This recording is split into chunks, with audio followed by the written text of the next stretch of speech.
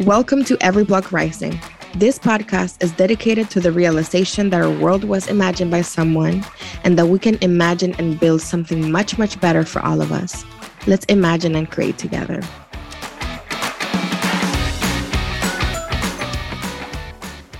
Hello, everyone, and welcome to Every Block Rising episode brought to you by Florida Rising, where we build independent political power that centers historically marginalized communities so everyday Floridians shape the future. My name is Marjorie Bostrick Phoenix, and I am a member of Florida Rising and your host for today's episode. I'd like to introduce you to our guest today, Ms. Kelli Ann Thomas. Welcome to Every Block Rising, Kelli Ann.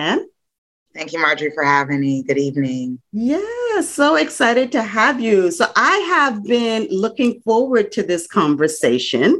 I think our listeners are going to be in for a real history lesson here because you're going to enlighten us and take us to school a little bit on something that I had never heard about. So I'm excited to start that conversation. But before we do, why don't you tell us a little bit about yourself? Like, what block are you from? And what is it that concerns you about your block the most right now? Sure. Well, I reside and I grew up most of my childhood in South Miami-Dade County. I particularly live right now in South Miami Heights, Florida. And my block is very diverse, heavily Black and Hispanic, different diasporas of people. And my block is cool, man. Like, we have a diverse culture in the sense that we have, older Latinx folks. In my apartment building, we have, young Black youth. We have a bodega downstairs where my daughter go and purchase Hispanic pastries. You'll hear rap music on the weekends. You'll hear salsa music on the weekends. Like, it's just a beautiful, diverse place to be. I really, really enjoy my block. Some things I would like to see change are just more resources, more programs for the youth. Some of the issues that we deal with are rapidly approaching gentrification because the rent in my particular apartment complex has gone up quite a bit, as well as gun violence between young Black males. We're losing a lot of young Black males in my area. So those are the issues on my block, but I love it. I live here and I want to see it grow and change. Oh, that's awesome. I know that area. So that sounds great. So now you grew up there. That's home for you, but you also work with Florida Rising as well, right? Yes. So I'm currently the lead organizer of Miami-Dade County with Florida Rising since we merged in 2021. My community organizing career started in 2018 when we were formerly Legacy New Florida Majority. And I started off as the South Dade organizer back in 2018. So you have the entire county of Miami-Dade to organize? I have the entire county of Miami-Dade to supervise organizing. Miami-Dade is quite large and we do our best as a team to be able to cover the areas that we can cover. But again, Miami is a whole country of its own, to be honest with you. I tell people all the time, it's like, it's its own little country within itself. Yeah. That's cool. So besides your work with Florida Rising, tell us about this other work that you're doing. Well, so I stepped away from Florida Rising in 2020 to run for political office. So during the summer of 2020, I ran for and I was elected to Community Council 14 in unincorporated South Miami-Dade County. And community councils serve as boards that make decisions over land use and zoning issues when it comes to homeowners, when it comes to people who own properties. So I've been serving on community council for about 2 years now. I was elected to be the vice chair of the board earlier this year. So what that simply means is in the absence of the chairman, I run the meetings, but it's been a really awesome experience to serve as an elected official. We've seen applications as simple as, a homeowner might want to build a shed or maybe a tiki hut on their property from a larger scale developer like Lennar wanting to change agricultural land into single family housing or mixed use housing. So it's been a very interesting experience in my journey, being an activist to a community organizer to being an elected official. It's a role that I hold very, very, very highly. Yeah, that's amazing. So that is in your blood, it seems. So you've been doing some community activism work. You've been a political servant. How did you get into that? What brought you into that work? Well, back in 2014, when Michael Brown was killed in Ferguson, that was the agitation moment for me. I remember working at a data entry job, just being one of the only Black people in my department and just sitting at my desk, very, very furious, Marjorie, at the comments and the way that case and how he was particularly treated. You know, I don't know if you remember, but like his body was laying in the street for hours. And it was just sickening, like all of the comments I saw and all the racist things that people say when young Black youth or young Black people or Black people in general, unfortunately, are killed by the police. Mm-hmm. So I had to do something. I just felt a rage that I really needed to do something. So I remember scrolling on social media and I saw that Dream Defenders at the time was doing a protest that evening. So I attended, and I remember attending straight from work in my work uniform, my work clothes. And we marched around. I think we marched around the courthouse downtown, and, you know, we blocked the street off. And I had never been to something like that before, but I just felt at home because I was with young Black youth like myself who were just very, very enraged and had to do something. And I had been involved in several protests and several movements and attended a lot of community meetings from 2014 on until 2018 when I got the job of Florida Rising. So I've been doing this work, you know, a while. Wow. Yeah. It's always some sort of pivotal moment. I always ask people who do this work, you know, what was it that sort of catapulted them into doing this type of work? And I remember for me, it was Trayvon Martin and the way some of the people around me were responding to it. And it was just, it hurt me, you know, really hurt me. And I wanted to do something about it. You know, so it was ever since then that I've been sort of involved as well in trying to make not just our communities, but this country a safer place, right, you know, for all of us to be able to exist. So That's wonderful. So the big question, though, what I really want to talk about, because when we had our initial conversation, I was a little embarrassed that I didn't know much about Black August. And so why don't you tell us a little bit about what Black August is? Sure. So Black August, not to be confused with Black Business Month, because I realized in my research that Black Business Month is an authentic month to celebrate Black businesses. It's a month dedicated to showing solidarity with political prisoners and uplifting unfair and inhumane prison conditions, particularly in the U.S. So this holiday or this commemoration in August began in the 1970s when George Jackson, he was a Black Panther. And although he was not incarcerated for his political beliefs, Marjorie, he became active in the Black Panther Party. Him and a couple of other inmates at the time, I don't like to call it a riot, but more so uprising. So they planned an uprising at San Quentin Prison in California in the 1970s. They took some guards hostage just to protest the unfair prison conditions that they were facing. And it got really ugly. Some guards got killed and he got killed, George Jackson in particular, in this uprising. So to commemorate his life, Black August was created because, again, this was a man who was not initially incarcerated for his political beliefs, but became very politically activated with the Black Panthers. And going forward, every August, political prisoners or people who are imprisoned will dedicate time to political study.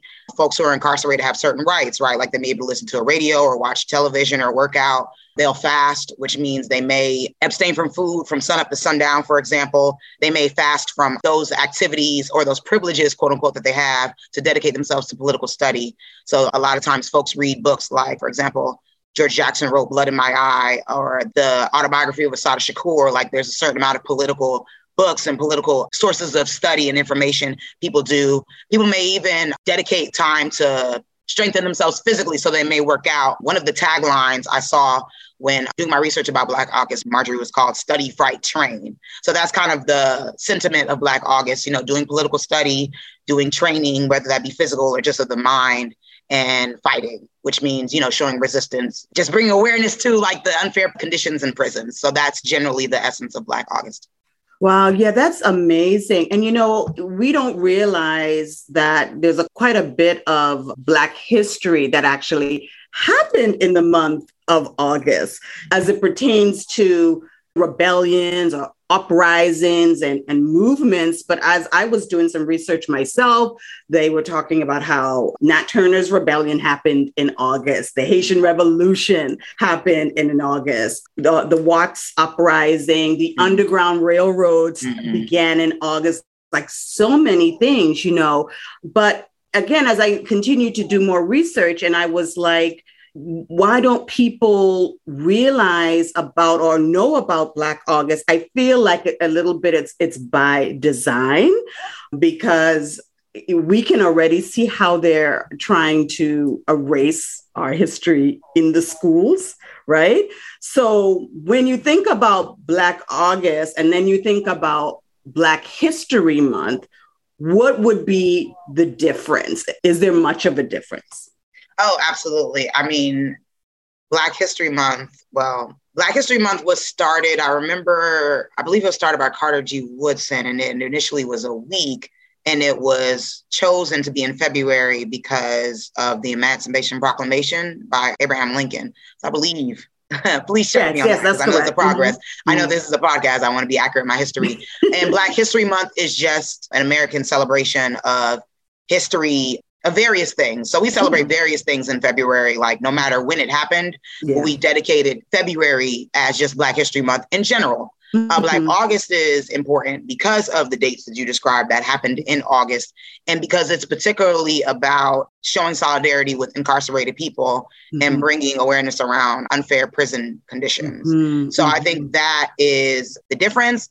And I love how you touched upon how a lot of people don't know about Black August, because I think strong and powerful Black history, such as Black August, is not something that I would think like the dominating powers that be would want Black folks to know, because if Black folks really knew en masse that outside of slavery, there are other moments in recent times where we have shown resistance, that would be inspiring, and that would teach us and show us to have more hope and and give us the spirit of rebellion to fight back. Because again, this was started in the 1970s. I mean, there are Black Panthers who are still alive today. There are Black Panthers who are still incarcerated today. So this is not ancient history. This is things that have happened in our parents' and grandparents' lifetime. So whenever it's powerful, impactful Black history that we can learn from and carry, why wouldn't the power structure be trying to hide that from us? Exactly. I think the Haitian Revolution is something that should be taught. I know it isn't American history, but along with American history, we should be getting a lot more what they call world history or global history as well. And understanding that. And the Nat Turner Rebellion, that's a huge part of history. So you're right. You know, they can pick and choose what they want. But I think that it's important for us as a community, not just Black and brown people, but all people, right, that we are able to find this type of information, right? Because it goes beyond just Black History Month and what they've structured to teach you, or the information that they'll let you have access to. And, you know, it's only been just a few years ago that most people started to really recognize Juneteenth.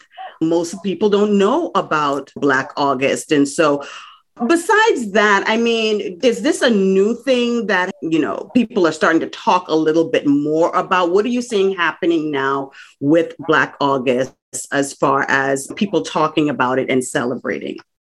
I would say, honestly, in doing my research about it, I first heard about it last year. My former supervisor, Aisha Shaw, he's now the co-director of an organization called Black Men Build. And I kind of overheard that they were, as Black men, fasting and studying and doing some political education around Black August. But in mass, honestly, using Juneteenth as an excellent example, because that's been history that's been brought to the forefront just of this year being it federally recognized as a holiday. I don't see a lot of people talking about it. Me being in movement/social justice spaces, I know that there are colleagues of mine, comrades of mine that know about it, but that's because, you know, we're in this work and we do our due diligence to try to do our research to learn about it. But honestly, I think if you were to ask the average Black person if they knew what Black August was, they would think it's Black Business Month, or they would think it was something else. Similarly to how, like you said a couple of years ago, because I did not know Juneteenth existed, I think, until 2019.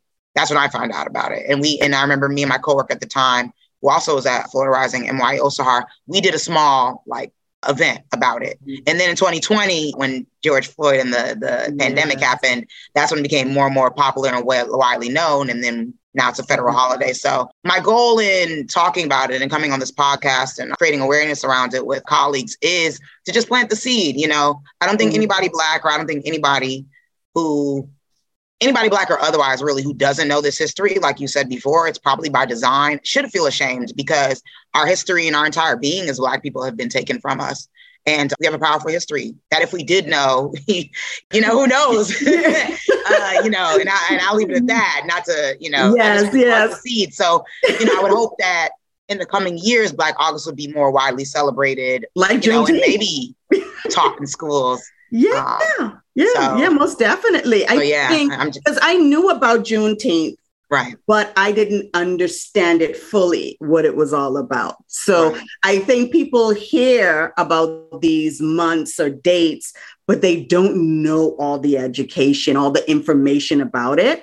So for me, I'm going to be, before the month is out, I'm going to share this information. As soon as this podcast drops, I'm going to be sharing it out, and I'm going to be talking to people and trying to get the most out of it to raise awareness around it so that next year coming around, we're ready for it. So I really am grateful and appreciate the work that you're doing and bringing awareness about this, because more than ever right now, I think this part of our history and this knowing is so deeply important. So important. Absolutely. Yeah. Absolutely. I feel very privileged to talk about such rebellious Black history in that way, because it gives me hope knowing that history, Marjorie, because even with the lack of resources that people had back then, like, they were so boldly resistant. And I just am really a student, and I hate to say the word fan for lack of a better word, but I'm so empowered and inspired, like what the Black Panthers accomplished before, COINTELPRO took them out.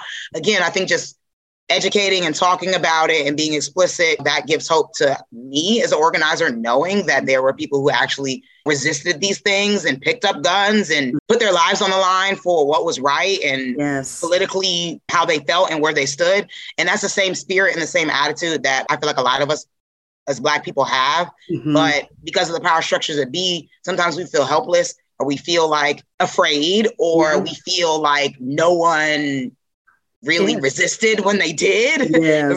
From when we were enslaved, like you said, like Nat Turner, like a lot of people don't know about Nat Turner, but they might know about Harriet Tubman, or they may know about Frederick Douglass. A lot of people know about Martin Luther King, but they might not know as much about Malcolm X, or they might just know, the white devils side of Malcolm X, but not the more humanitarian, towards the end of his life, Malcolm X. So when I say they, I mean, I think society and the power structure always likes to diminish the rebellious, by any means necessary, to quote Malcolm, militant stance that us as Black people take to keep us submissive and to keep us in place. Oh, bad. Yes, to keep us in. And that's why there's been so much pushback against the whole, what they would call the Stop Woke Act. They don't want you to be awake, with social movements and protests. There's always going to be a pushback at that, because they know what the history, and it is not saying that is what it's going to be, but they understand that in resistance, this is a part of resistance. This is a part of movements. Right. And this is actually a part of progression. Right. And if we want to progress, if we want to move forward, there's different parts of that movement and resistance that's going to happen. And unfortunately, with violence, it begets more violence, right? And then people have to protect themselves. So that's just the nature that's human nature in a way. So very, very fascinating. So tell us, Kellyanne, how we can celebrate Black August. What are some of the ways that we can celebrate that month? Ways you can celebrate Black August is you can look up or literally support people who are incarcerated. Maybe, not saying it has to be a political prisoner, that would be great, but maybe even someone in your family, because it has evolved to be deeper than just supporting people who are incarcerated for political reasons. Black August is about showing solidarity with folks who are imprisoned under unjust conditions. So maybe you could put money on someone's books. You could read an autobiography or a book about fearless Black freedom fighters like George Jackson, like Assata Shakur. Also, just doing research about current political prisoners. I don't know if you're familiar with the MOVE bombing in Philadelphia, I believe in the 70s. There was a group of folks who literally got bombed by the US government in Philadelphia, and some of them are still incarcerated, and I can send links or information.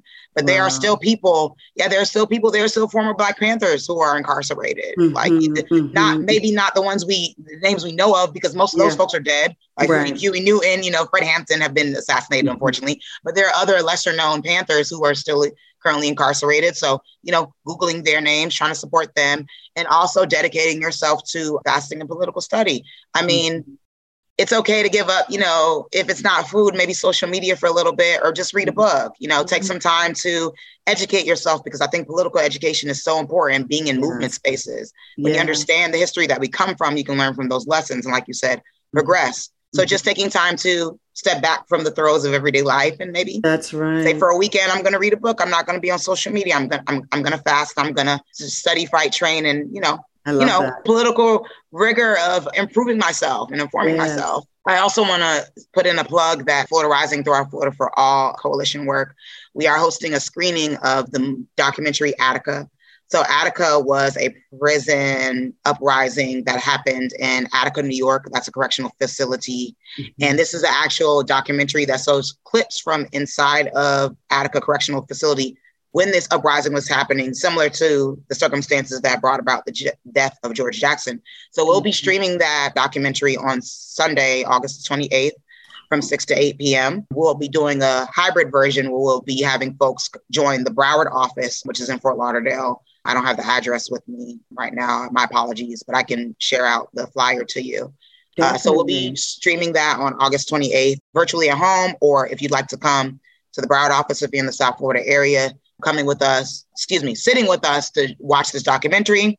Mm-hmm. I also want to say one last thing about that. And speaking to why Black August is so important, particularly August the 28th is a very notable day in Black world history. So on August 28th, the Slavery Abolishment Act was signed in the UK. So that abolished slavery in the United Kingdom and the territories that the United Kingdom resided over. So that was some places in, Canada, like slavery was ended in 1833 on August 28th in the UK. Also on August 28th, the I Have a Dream speech was delivered by Martin Luther King. Also on August 28th, that was 1963 or 4, I think. Forgive me. And also on August 28th, 2008, Barack Obama accepted the Democratic presidential nomination for president. And lastly, there's so many things that have happened, ironically, on August 28th. But one of my favorite things is even in Florida, on August 28th, 2018, Andrew Gillum was nominated as the first Black nominee for governor. So there is just so many things, even particularly on August 28th, for us as Black people to be proud of. I mean, just amazing history as technology, advances. We can learn about and celebrate because, as we like to say, Black history is 365, and it truly is. That's what we're doing within the FFA Coalition, streaming on hybrid and in person in the Broward office, a documentary about Attica. That is awesome. I won't be available for that. I wish I could have at least be on for the streaming of that. But for those of you listening, I hope you were taking note, because I'm even thinking in my mind on social media, like just create a post and highlighting all of those important things that happen on August 28th in recognition of Black August, hashtag Black August, and start spreading the word out. So there's a lot that we can do, even with what we have left in the month, to start celebrating and sharing with others. So this has been awesome. So listen, I've got one more question I've got to ask you in closing. We ask all of our guests this question, Kellyanne. So it is, if you could have a banner or a sign or a billboard by your city's major highway and everyone could see it every day while they go to work, what would it say? Fight the power. Love it. I love it. You interpret that as you wish, but fight the power, man. Fight the power. Awesome. Listen, guys, fight the power. I love that. Thank you so much for joining us today, Kellyanne. We really appreciate it and learned a lot. And thank you all for joining us for another episode of Every Block Rising. We will see you next time. Bye-bye. Thank you for having me. Good night, everyone. Thank you so much for tuning into this episode. We appreciate you. If you haven't done so already, be sure to subscribe and leave a review wherever you listen to your podcast. If you like the show and would like to support us, make sure to go to floridarising.org and become a member. Until next time.